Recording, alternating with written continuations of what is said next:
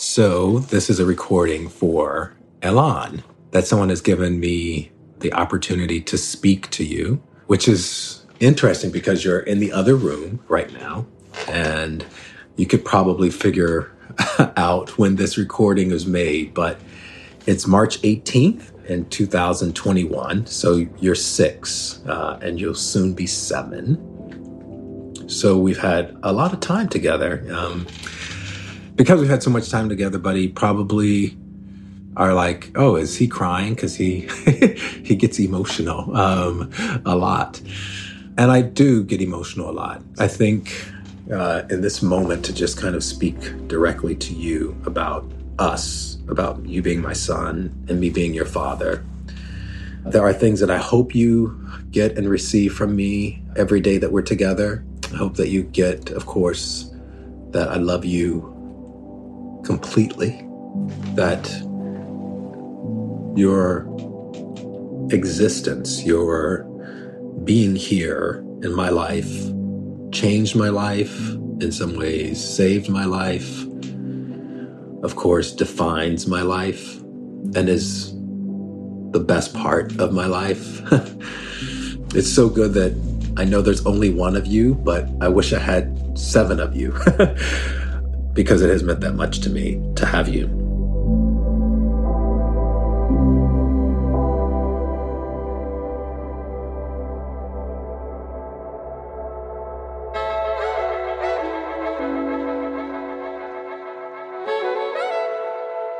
I am Darnell Moore, and this is Being Seen, an in-depth exploration of culture's role in resolving the tensions between how we are seen and how we see ourselves. Focused on the gay and queer Black male experience, Being Seen is a space to explore culture with leading artists, writers, activists, and entertainers. If we create nuanced and accurate cultural portrayals of identity and experience, we have an opportunity to reduce stigma and change perception, impacting everything from HIV to institutional inequity.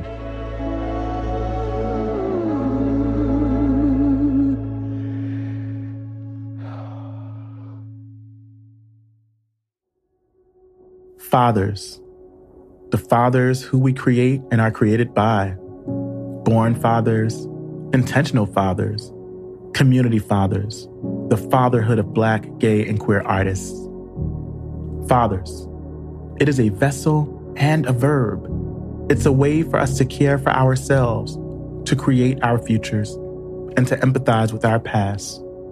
It is a space where we can radically redefine notions of masculinity, and we can break apart the pervasive and destructive myths of what it means to be Black, what it means to be a father. And we are still too rarely seen. Black, gay, and queer men who are already fathers are in the act of becoming. Mainstream entertainment has rendered us nearly invisible. And when Black fatherhood is portrayed, it is often so much less than what we know it to be. Like father. My father's embrace is tighter now that he knows he is not the only man in my life. He whispers, "Remember when?" and "I love you," as he holds my hand hungry for a discussion of Bible scriptures over breakfast. He pours cups of coffee I can't stop spilling. My father's embrace is firm and warm now that he knows. He begs forgiveness for anything he may have done to make me turn to abomination as he watches my eggs scrambled soft. Yolk runs all over the plate. A rubber band binds the morning paper. My father's embrace tightens. Grits stiffen. I hug back like a little boy, gripping to prove his handshake. Daddy squeezes me close, but I cannot feel his heartbeat, and he cannot hear mine. There is too much flesh between us, 2 men in love.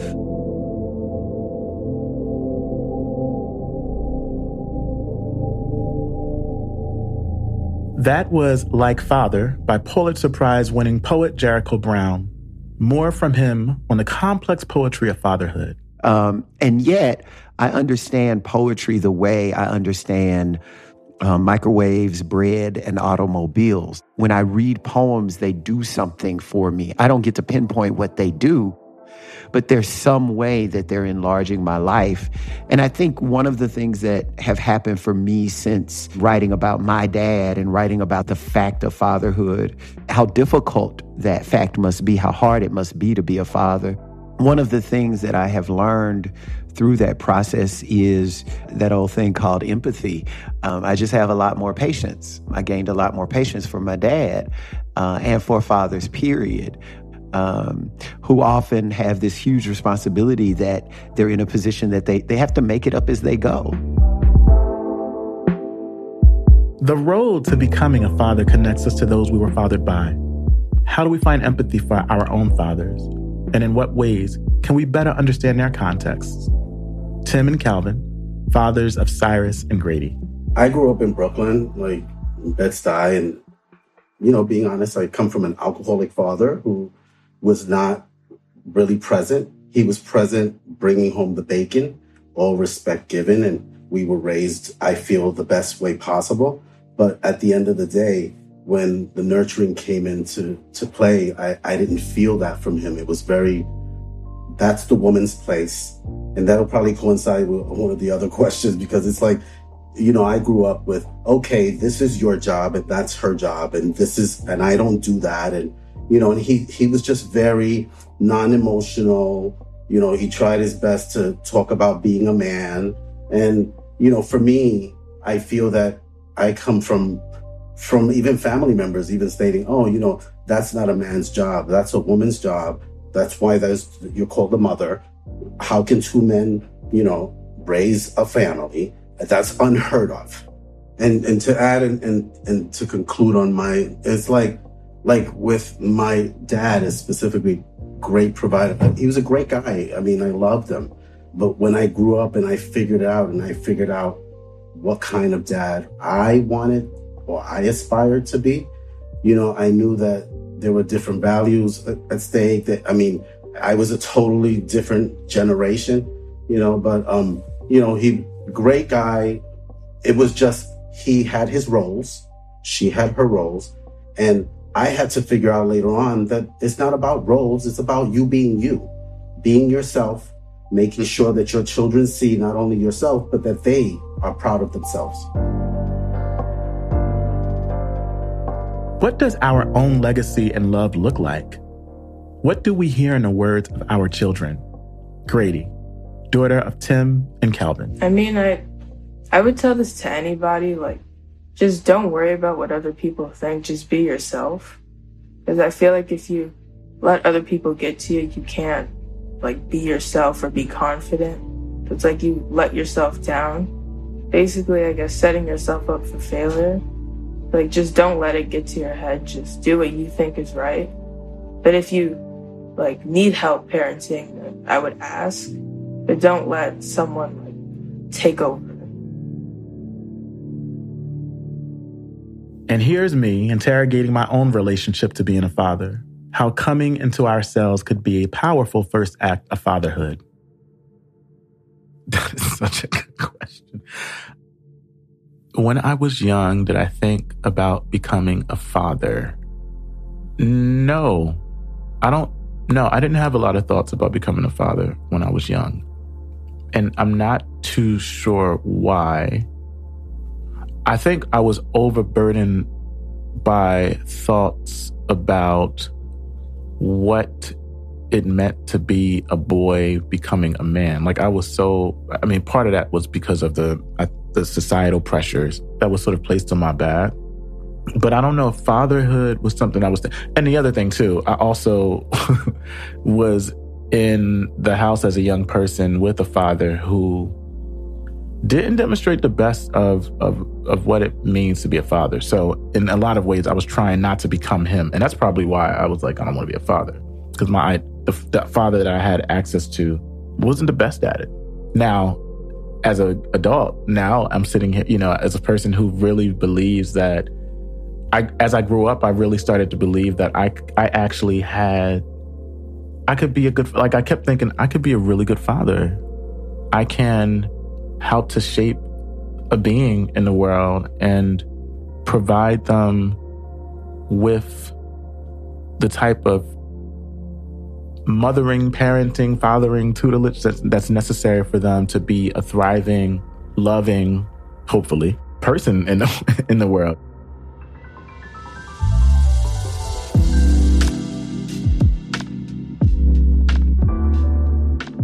Children as a way of imagining ourselves forward, how they help us to envision futures. Dennis Williams, father of Elon.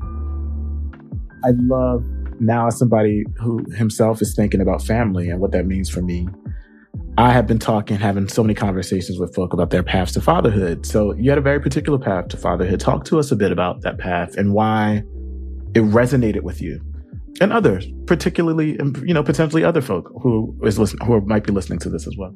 This is the part where I cry, right?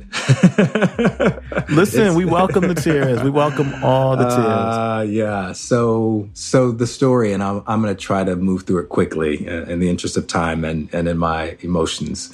My best female friend, who unfortunately passed away of breast cancer the year that my son was born, she was a fantastic, radical Black feminist. And she was the person who helped push and nudge me in this direction when I, questioned it for myself.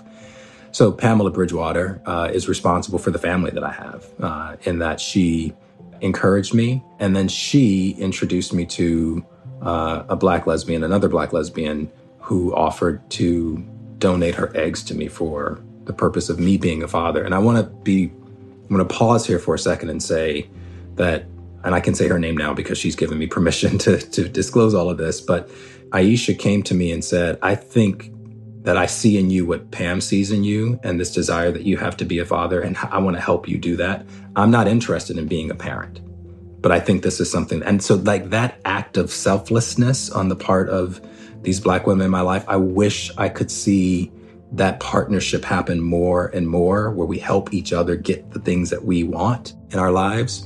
And so Aisha donated her eggs to me, and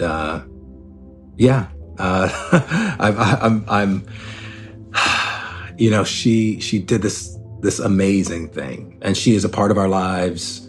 We see her on a regular basis. I mean, that was always part of the plan. I said, listen, I want to do this, but I need to make sure that you're in our lives forever, because I know that my son's narrative, I know this child's narrative at the time, I knew that his narrative needed to be complete and whole. And for me, that meant not doing this with and everyone has a choice, but for me, it meant not doing it with anonymous donors, et cetera. But, that there was this woman who, and I know your listeners can't see me, but this is also part of the stuff that we have to talk about in therapy, right? As we, think about ways in which we have been harmed and damaged and what we've internalized. But, here is a woman who was my skin complexion, which I consider myself a darker skinned African-American man. And, knowing what our child was going to look like. And I know people have all kinds of questions about, the royal kid and what his skin color is. But the reality is that knowing that I was going to have a child who looked like me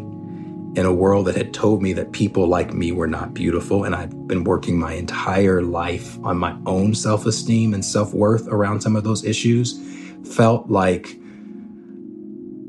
I finally have gotten to this place, right? I love everything about me, and now I will love everything about this kid. In fact, I love him more. I think he's like, this kid's he's gonna do it, When I run my fingers through my son's hair and I feel the texture of his hair, which is the texture of mine, when I see, when I'm talking to him about the importance of coconut butter on his skin, I'm talking to myself, and that's the beautiful thing.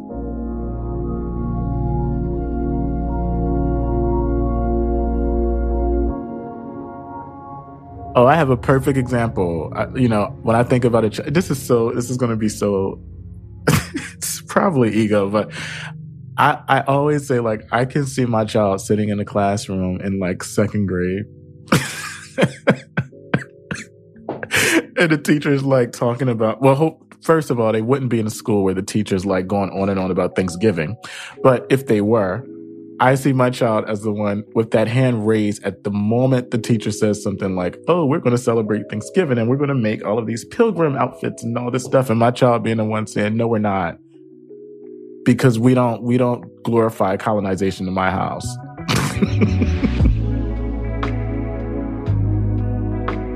I'm just, I always imagine my child as somebody fully possessed of the freedom to not only have the capacity to think big, but and this is something that I learned from my partner, he always talks about he wants children to be free.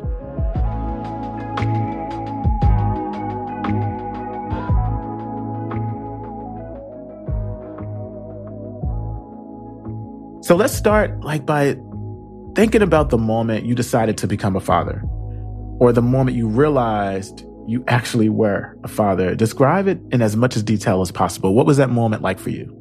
There are multiple moments, right? I think there's sort of growing up thinking, am I ever going to be a father? And then having the realization that I wanted it and that it was possible. So, there's as a Black gay man, for me, and I'm at an age where I didn't see gay men being fathers in the way that I knew I was going to live my life. I knew I was never going to marry a woman. I knew I was going to have a heterosexual relationship. And so I didn't know what fatherhood would even look like. So realizing that it was possible probably came long after the realization that I knew I wanted it. You know what I'm saying?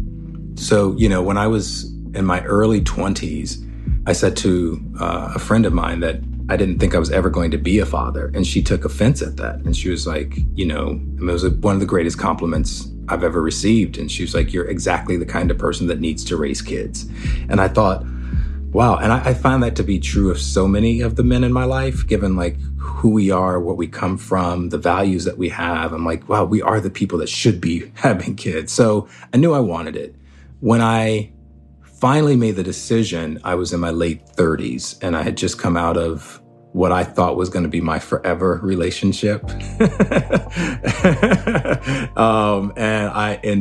you have the security of that emotionally, you make plans for the future. And in that relationship, we talked about starting a family. And because I had seen it, I knew that gay men could do that. I knew we could adopt, and we could have foster kids, we could be surrogates, or work with surrogates.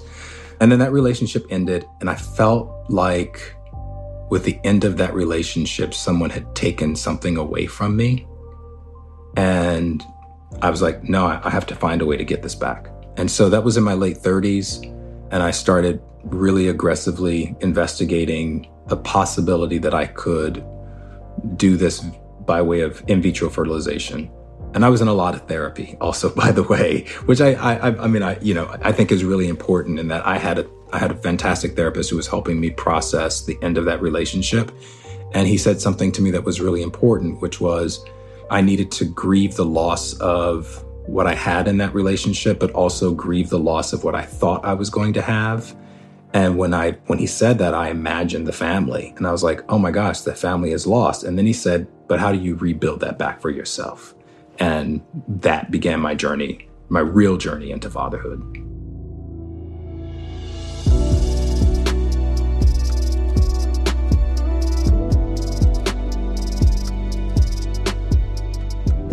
Tell me about the moment you decided to become a father, or fathers, each of you individually, or the moment you realized, damn, I'm actually a father, and describe it in as much as detail as you can. So let's start with you, Calvin. I'm not sure there's a particular time that I decided to become a father. It was always something that I would love to be, but there were very little examples of gay men and having children when I was growing up. So it was unrealistic for even to think that would be possible. The moment I realized that I was a father, there was two of them, it was twofold. When our now 16-year-old daughter, Grady, arrived as a foster child, because she was a foster child first, and she was 6.5 months old. And we were in the doorway, and there was this big guy holding her, and we had to fill out all this paperwork, and it was early in the morning, and we've been waiting all night for her to come. 6 a.m. Yeah. So we signed all the paperwork, and then he handed her off to us, and then we closed the door, and I looked over at Tim and I said, I think we're going to have to run off to Canada. I can never give her up, and he looked at me like I was like, I had lost my mind, So that was one moment where I felt like a father, even though it was temporary. And, and the thought of being a father was a foster parent, and that wasn't something that was going to be long lasting. And then the second one was when we met our now 15-year-old son, Cyrus. He was 3 weeks old, and there was a private adoption. So there was no, is this going to happen? What are the next steps? So we went to Philadelphia.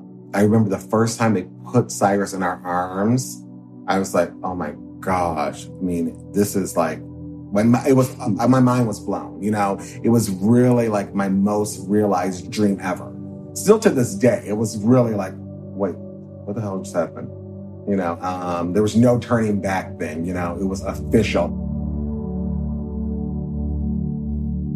It's really nice. I guess it's like how they met and then how my brother and I came along.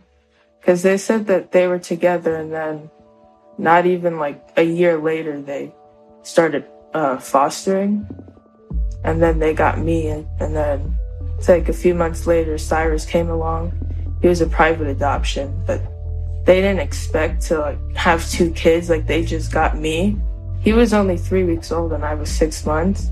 It's like they always talk about how like I had already like learned to sleep through the night. It's like they didn't know what they were dealing with because he was only 3 weeks old. It's interesting always to hear how they met and then how we came along.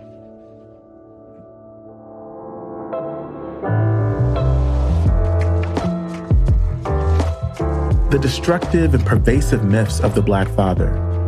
As Black men, you've hinted at this, but it isn't where do you think we learn to be fathers? How are we taught? What are we socialized to believe about fatherhood, right? What lessons have come to you, for good or bad, that have shaped how you come to think about fatherhood?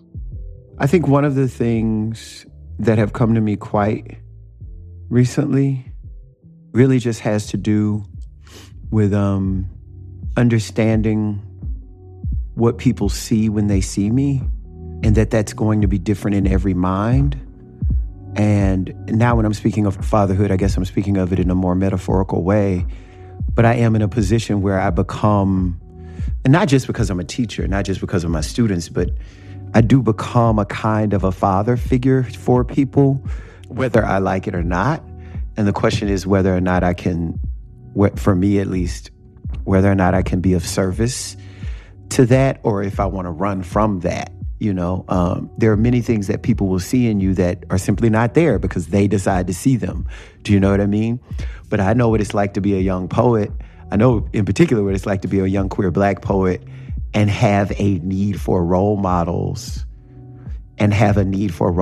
who also accept you, who also want to be around you.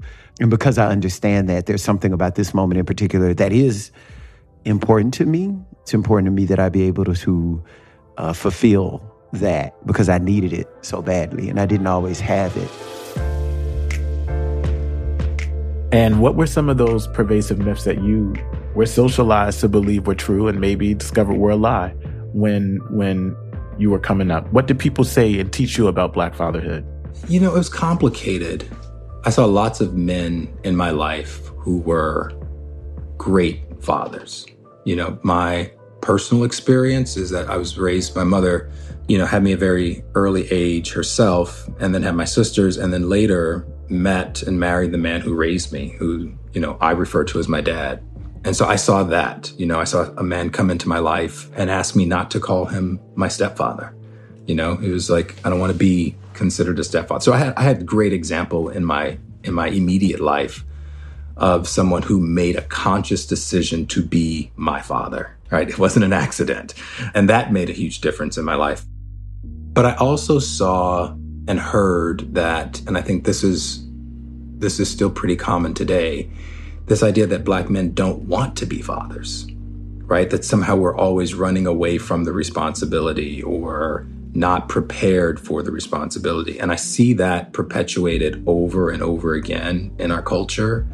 And, that I think is really damaging, right? Because it says that if men don't want to be fathers, and it automatically sends a message that kids aren't wanted by their fathers. And that sets up a feeling of inadequacy, loss, rejection that people carry for their entire lives. So I think first, what I have focused on, and I'm fortunate enough to be able to do this, is the intentionality of Black men and their journey to parenthood, to being a father. And when you start looking for that, you see the most amazing people. You see that father who's at the game. You see that father who is, and when I say game, I mean his daughter's volleyball game, not just his son's football game. Like, I see those people in my life, and that contradicts the messages that I had growing up that, like, Black men don't want kids and they don't want anything to do with them.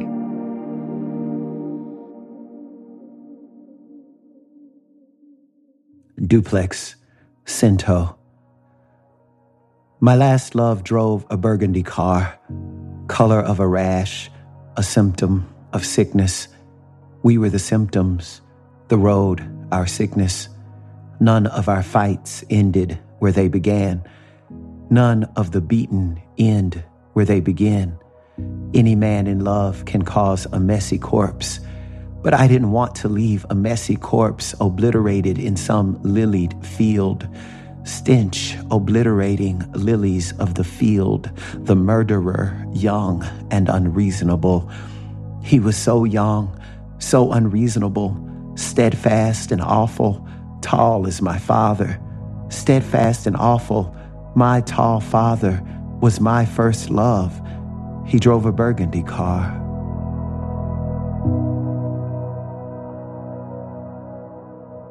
That was Duplex by Jericho Brown, Pulitzer Prize-winning poet.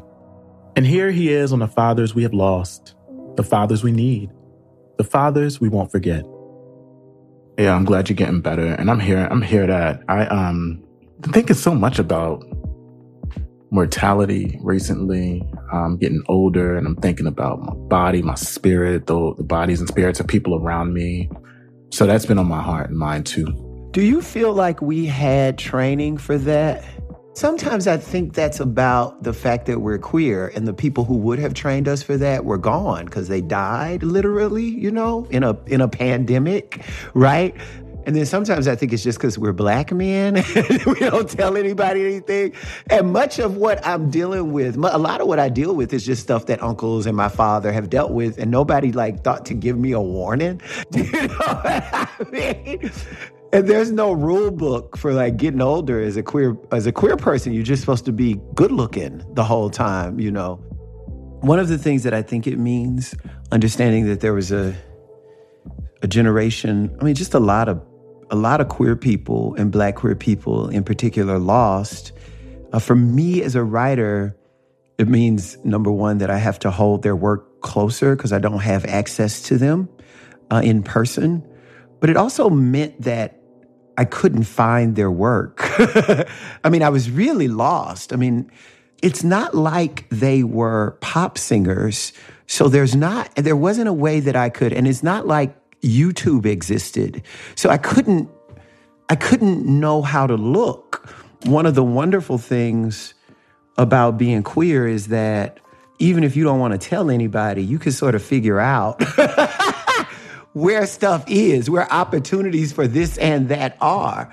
But then that's not so easy when it comes to books. And it's not so easy when it comes to advice from people who ain't trying to make love to you. Do you know what I'm saying?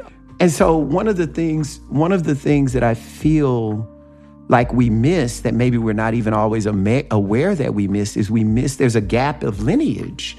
We didn't get to see those people do their latter work.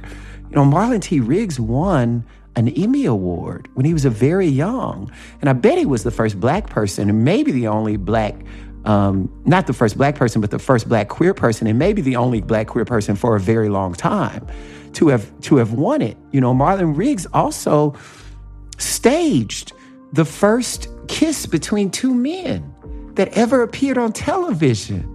Do you know what I mean? Marlon Riggs did that. So when we lost Marlon Riggs, we lost being able to see what that work would have been like in his 60s or his 70s or his 50s. We lost the opportunity to see him mature and change, which means I started at a deficit. You should be able to begin. I mean, Black people, less now than before. We're always sort of, if we want to be any kind of artist, we're starting at a deficit because so many people just weren't allowed to do their work and because it's not as easy to get a hold of the work. So if I say, for instance, this isn't about Essex Hemphill and this isn't about Marlon Riggs. If I just say the name Carolyn Rogers, the Black Arts Movement poet Carolyn Rogers, it's people don't know who Carolyn Rogers is. It's hard to get a Carolyn Rogers book. And if I wasn't so knee-deep in poetry all the way, I wouldn't know who Carolyn Rogers was either. Do you understand what I'm saying? The access to that work just isn't there.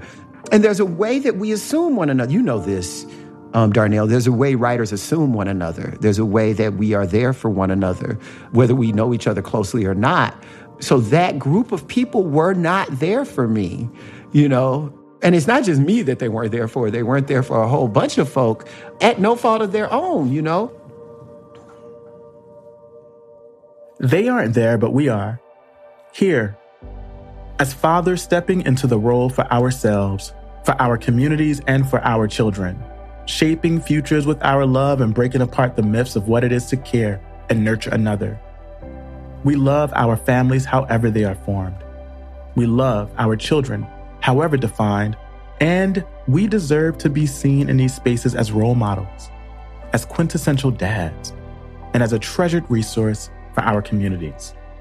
Okay, so much more I could say as the years go by, but if you are ever in a place where you're listening to this recording, you know already how much I love you in ways that I didn't even know I could love. And I hope you pass that on to everyone that you come in contact with, but most importantly, I hope you give that love back to yourself.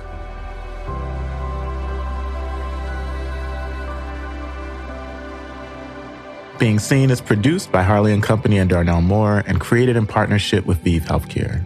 Theme music is provided by Moses Sumney.